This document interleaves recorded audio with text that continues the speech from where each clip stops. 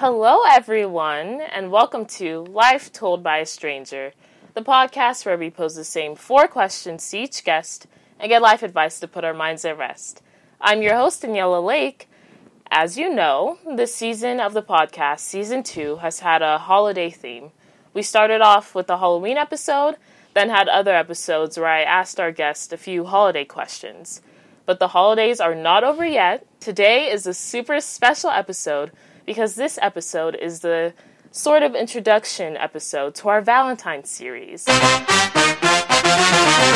It's February 1st, and as most of you know, February 14th is Valentine's Day, the holiday of love and romance. In this episode, we'll not only be talking about Valentine's Day and how it all began, but we have a very special guest with us, Pastor Allison Mark, who I'll be chatting with about relationships and love. I'll ask her questions about her relationship advice, relationship truths, myths, and so much more. So whether you're single, taken, or it's complicated, keep listening and stay tuned for the rest of the series.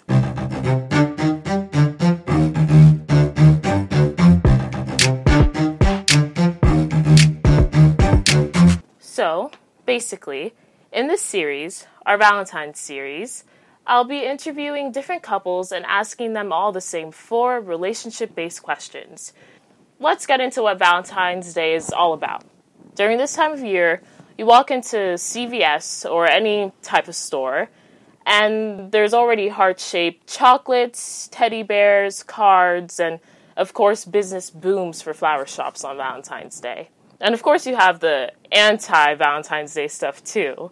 But where did Valentine's Day even come from? So I did some internet searching, and there's actually various legends as to who Saint Valentine was and what he did. Most scholars believe that Saint Valentine was a priest who the Emperor Claudius II didn't really like that much. Claudius II didn't want young men getting married because he thought they would be better as soldiers. But Saint Valentine was secretly marrying these young men to spare them from war. Of course, Claudius found out and imprisoned him. Apparently, when he was in prison, he fell in love with the daughter of his jailer, and before he was executed, he sent her a letter signed, "From your Valentine." And there's a bunch of other legends, but that's honestly my favorite one, because it ties in with why we send Valentine cards and why people are like, "Be my Valentine." Okay, so I think now we could get into the questions I have for Pastor Allison. Pastor Allison, hello. Hi, Daniela. Hi, listeners. My first question for you is, what are your relationship goals? Since everyone sees things now and is like, oh, goals. Oh, good question.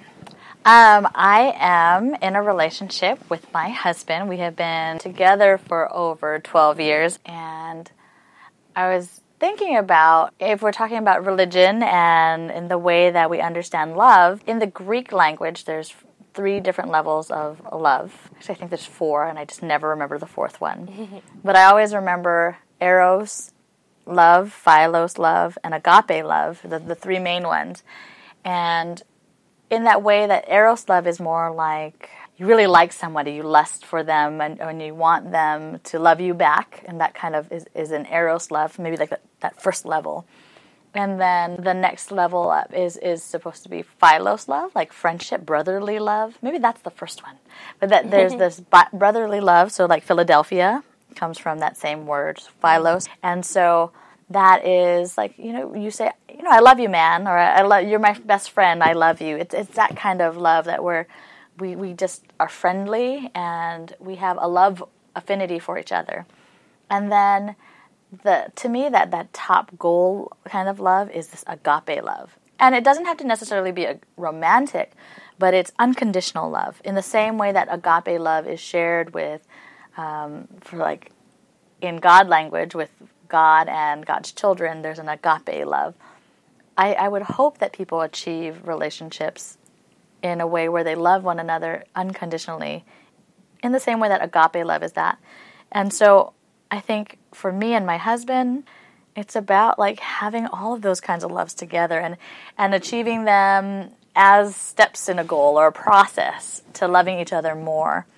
And I would like to think that our goal is to love each other more every day and to be in love with each other more each day. Mm-hmm.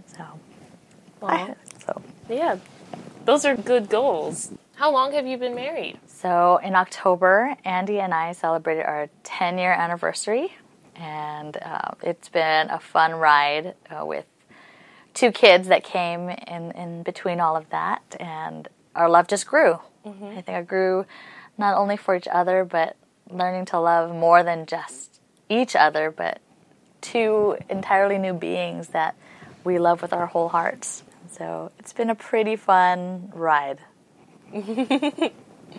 Okay, so how do you build trust in a relationship? Like in any relationship, I think that it takes time, and that you take time to get to know each other better, to talk about what your deepest desires are and your goals are. And once you build that trust or build that relationship up, then I think the trust starts to build.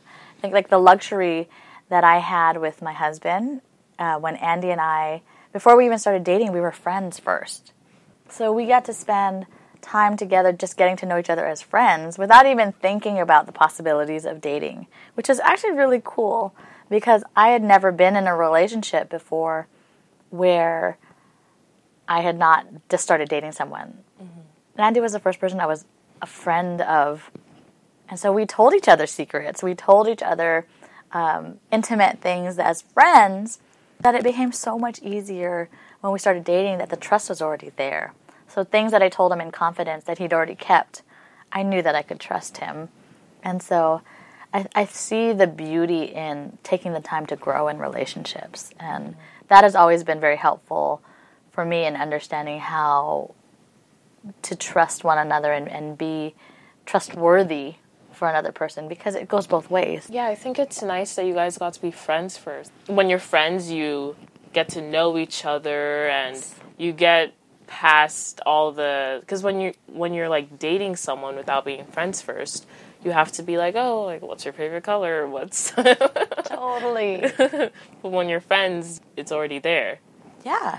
And you've already reached another level that when you just start dating, you have to work super hard to get to that level. Mm-hmm. We were already there. Yeah. And it was helpful. My next question is, what would you tell someone who's never been in a relationship before what not to do?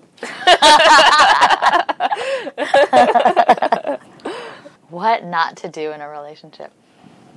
Well, I think the advice that I would be giving people in a relationship or just entering into one is the what not to do's. I guess I would more be like to not be honest. I don't know. I feel like it's easier once you're in a relationship to take the time to grow and to figure each other out, figure yourselves out, to not make assumptions about the other person without having conversations, because I think that's where a lot of people not go wrong in relationships, but don't give relationships a chance because you've already just assumed that somebody is like this or like that.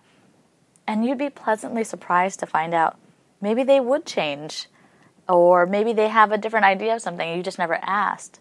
And I think it's about communication. And if you are not having good communication, how are you going to have a healthy relationship? Yeah. So to start yourself up on the right foot is to really just be upfront, put yourself out there, but at the same time, I was thinking about things. I was like, what would be a deal breaker for me and my husband? And we used to joke. We're like, well, maybe if I had known that you had really bad gas before we dated, would that be a deal breaker? You know, like it's like we just ask dumb questions like that still after 10 years.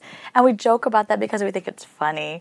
But at the same time, there are things that are deal breakers that people don't know about. So it's better to be honest up front in the beginning, because I think a lot of times people not waste time, but use unnecessary time just thinking that the other person won't change or won't listen to you or won't do this. And you might not even realize that they just never tried it before or they didn't know. So to be open. Mm-hmm. I think that would be that advice. Yeah. So this is kind of similar. It's for someone who's never been in a relationship before. What do you think is the most unexpected thing about relationships? Like, what's the thing no one told you, and then you got in a relationship and you're like, oh. The most unexpected thing that I've ever had in a relationship, or what haven't, I think it's about the unexpected. I think it's about how do we just be ourselves and let ourselves be pleasantly surprised.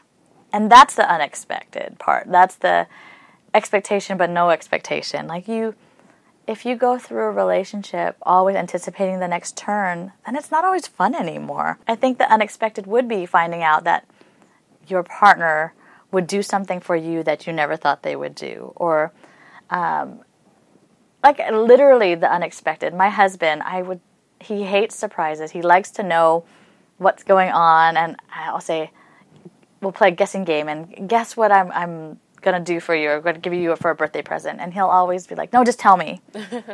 So I kept thinking, this guy would be the worst at ever throwing me a surprise party.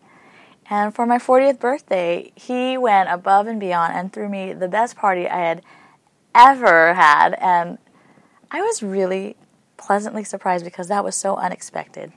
I was just thinking it would be really nice to have a dinner with my family, and that would be fine. Mm-hmm. And he just swept me off my feet, and in a way that it was so exciting to be with all of my friends and family that I loved. And I didn't think he had it in him, and he did. And he told me it was so hard, but he knew it would make me happy. And I think that's something that, you just to be pleasantly surprised is the part of the unexpected expectation. Yeah. Oh, that's so sweet. It was really sweet. I really loved it. I really didn't think he had it in him. I underestimated my husband. I'm sorry, honey, if you're listening. Okay. So my next question is, how do you keep the spark in a relationship after the spark is gone? Oh my, after it's gone. Well, I think that earlier we had talked about a spark, right? A spark takes a lot of work to get going. And sometimes if your flame is unattended, it could grow and be a wildfire. And sometimes that passion is too much. And so how do you get to a maintainable level of having a spark? And then what happens when that spark dies? And like anything, it's about the work that's put into keeping that fire, that flame alive. And without that spark, it's hard to get that flint going. It's hard to find that match to make it work. And so if we're not tending to our spark, if we're not tending to our fire, I think that is when relationships start to die. If we're tending to it too much, it gets crazy. Mm-hmm. But I think it's about being willing to put in the work, to take care of that fire, to take care of that flame, and make it manageable for yourselves as a couple or as whatever the relationship is. But we tend to forget sometimes. We just think that it'll flicker on by itself. We get too dependent on technology, or we get too dependent on, that will restart itself or relight itself. And it really is about hard work and determination to make that relationship, to make that fire keep going. And so when I think about that question, it's about, are you talking and communicating with your partner? Are you spending the time that's needed for yourselves to be a whole, to be a couple? And then being really attentive to each other's needs. And that spark, if you tend to it, will be life-giving. It will be something that wherever you are in that relationship, that you always remember that your passion is supposed to be for each other. And I feel like we do lose that in a society where the divorce rate is 60%. We do lose a lot of the fire, but it's because not a lot of people are willing to put in that extra hard work to do that and to keep that flame going. So remember that you need to feed it. Feed your fire. You need to fan it and keep it going. there's so many metaphors for fires. It's about being willing to nurture that spark and not let it go out. Yeah. So like you said, it's hard work. So that kind of leads me into one of my myth or true questions. What do you think about people who say, oh, if it's meant to be, it'll happen. If it's meant to be, the two people will come together. Like if two people are truly meant to be together. Do you think that's true? I'm a romantic, and I would like to think that it is true, yes. But also, I feel like it would be unfair to say that everybody has their own match. But at the same point, I liked that when we had talked about this earlier, I think it's about hope. It's about using those euphemisms to give people hope that you can find your match if you're willing to put yourself out there. I had looked up what does the Bible say about soulmates and things like that, and there's nothing biblical about soulmates other than the Bible saying that God asked Noah to pair the animals 2 by 2 onto the ark. I think it's about really being open to the Spirit, and we use the euphemisms of somebody's out there for you, or there's a soulmate waiting for you. You just haven't found them yet. We use that not only to give hope, but sometimes we use it as a crutch. And sometimes we're too picky. And we're like, oh, no, not that person. God's going to send it to me, and there's going to be a sign. Sometimes we miss those signs if we're not paying attention to them. And maybe you did miss your soulmate because you were too busy waiting for your ideal perfect person to come by. And maybe your perfect person had already just walked by you. And I don't take my word on it, but I think I like to think that there's some truth to we all have a soulmate or a person for us, but it doesn't always mean that they are romantically your soulmate or your person. It could be your best friend. Mm-hmm. It could be somebody that you truly connect with or have a lot of things in common. I think they're out there. I think I have, if that's the case, I have a lot of soulmates. And the one I married happens to be, above all, one that is my soulmate, but also my life partner. So, yes, romantically, I like to think that everybody has someone out there. But at the same time, it's about also being open. So that kind of makes me think of how people say, oh, your relationship, you'll find the one when you least expect it. Do you think that's true? In a way. I think I least expected that my husband and I would be boyfriend and girlfriend, then later on married, only because we were friends. And he was dating someone, and I was dating someone. Mm-hmm. I think in that regard, I feel like that was unexpected, and I wasn't having the stars aligned for me and Andy to be together. But I think there's something to just being open again to where the Spirit calls, but also the connection that we had. But I also thought about, like, I met an ex-boyfriend at a funeral home, and that was very unexpected. But it also didn't last. Yes. So I think, but I just have always been like that, though. It's like, if something happens, I'm open to trying something new, trying new relationships. But if it doesn't work out, maybe what did I learn from that? What are the lessons I learned in the unexpected breakups or getting together with someone? I've always been just listening to where my personal goals align with that other person. And so it's been a fun ride, and it's very nice, though, to have found my unexpected life partner. People often say, if you don't love yourself, how are you supposed to love someone else? Do you think you have to love yourself before you love someone else? Now, that is something I think I can answer with a little more certainty. I think there's something to it, yes. When we talk about in church, and at least, Well, not only Christian religion, but across the board, Buddhism and Islam, Hinduism, we have this shared golden rule. Like, it's about taking care of being kind to another, being kind and loving to other people. And I thought about when we say, do unto others as you would do it unto yourself, or love one another as you would love yourself.